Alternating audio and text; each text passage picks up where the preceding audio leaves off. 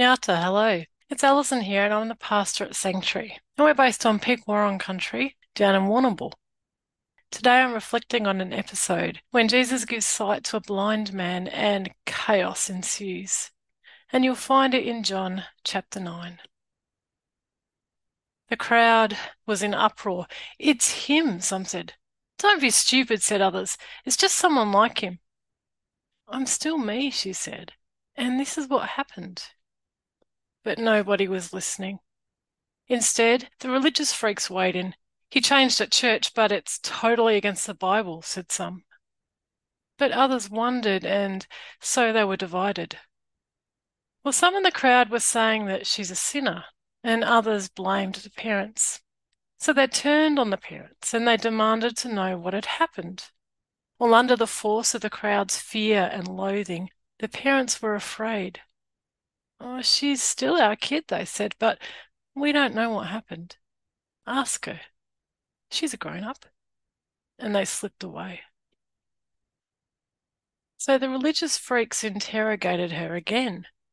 Who are you? Why did you change? And how did this happen and when?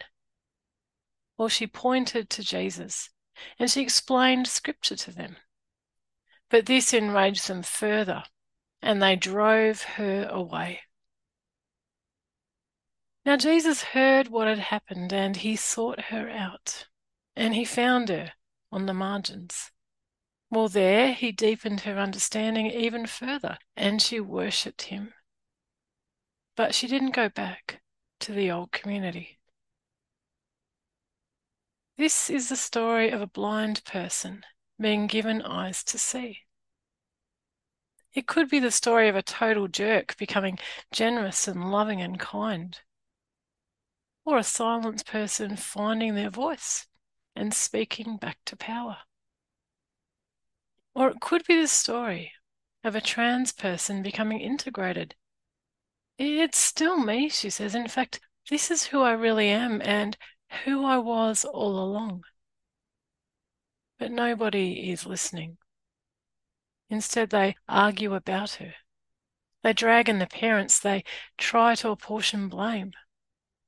They dismiss her own testimony and the way Jesus is visibly at work in her life. They ignore the fruit of the Spirit. They claim to know the scriptures back to front, and then in rejecting her, they reject the law of love. And yet when they encounter Jesus themselves, they insist on their own righteousness. But Jesus says to them, if you simply didn't see, that would be fine. But as long as you claim to have all the answers, you continue to live in sin. Again and again in the gospel, people are changed, and they are changed by an encounter with Jesus. And again, it leads to uproar. Their families are afraid. Their communities become enraged, and the powerful religious types can't stand it. How dare you, they thunder. How dare you see clearly, or walk freely, or speak publicly, or ask to be called by another name. And yet transformation, it's at the heart of our faith. A motley group of fishermen and tax collectors and sinners, well, they all encounter Jesus.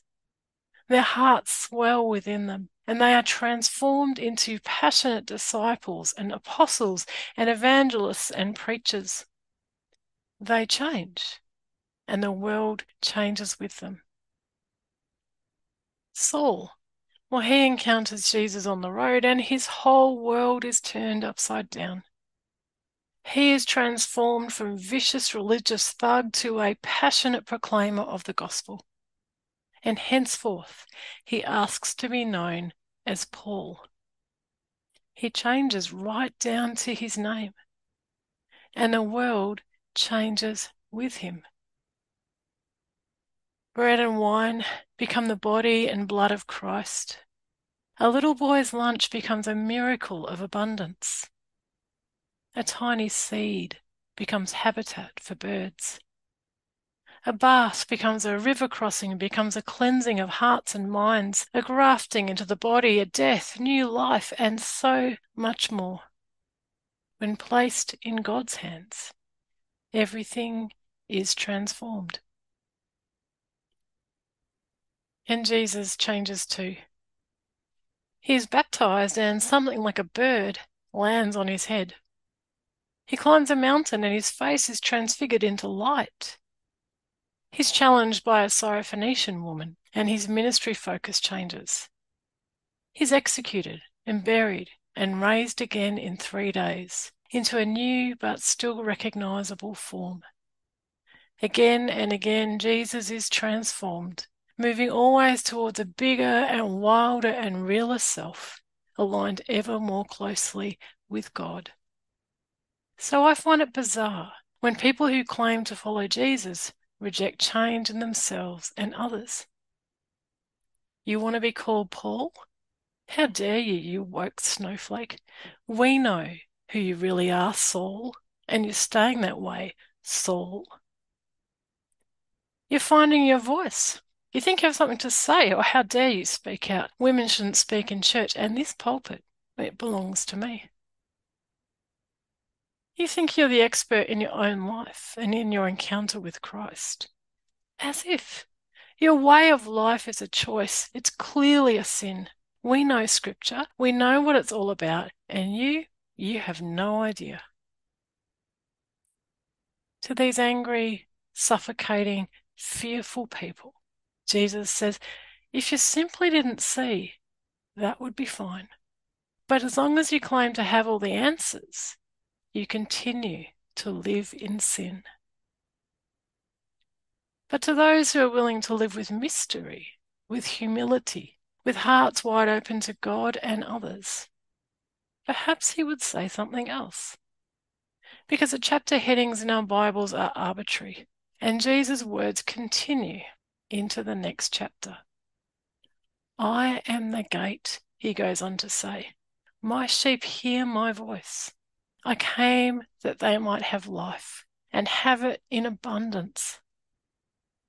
Abundant life, like when a trans person transitions into their real self and the community trusts their testimony and embraces them and protects them from the uproar and is careful to use their preferred pronouns and their new true name.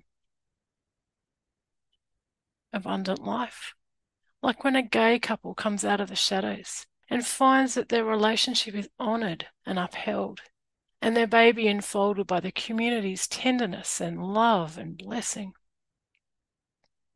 Abundant life, like when ordinary people like you and me come together to form a new body, a praying community, a sharing economy, and a witness to love. A place where people hear new truths, glimpse deeper realities, and continually grow and change. As followers of Jesus, then, let us stay open to the mysteries of life and the abundance of gospel living.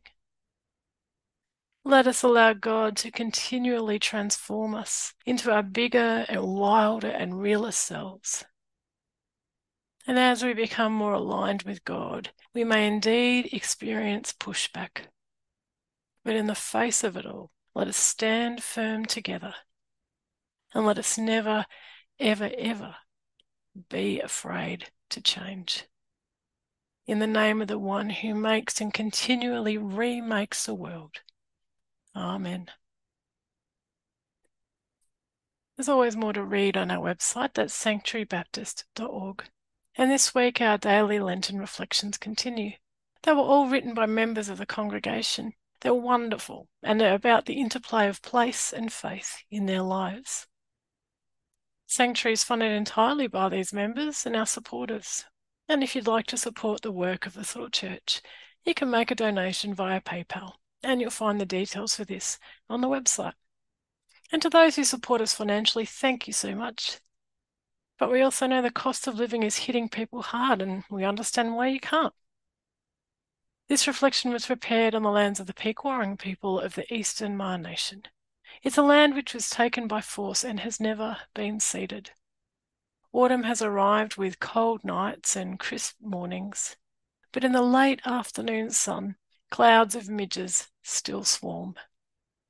I pay my respects to ancestors and elders. The peace of the land be with us all. Amen.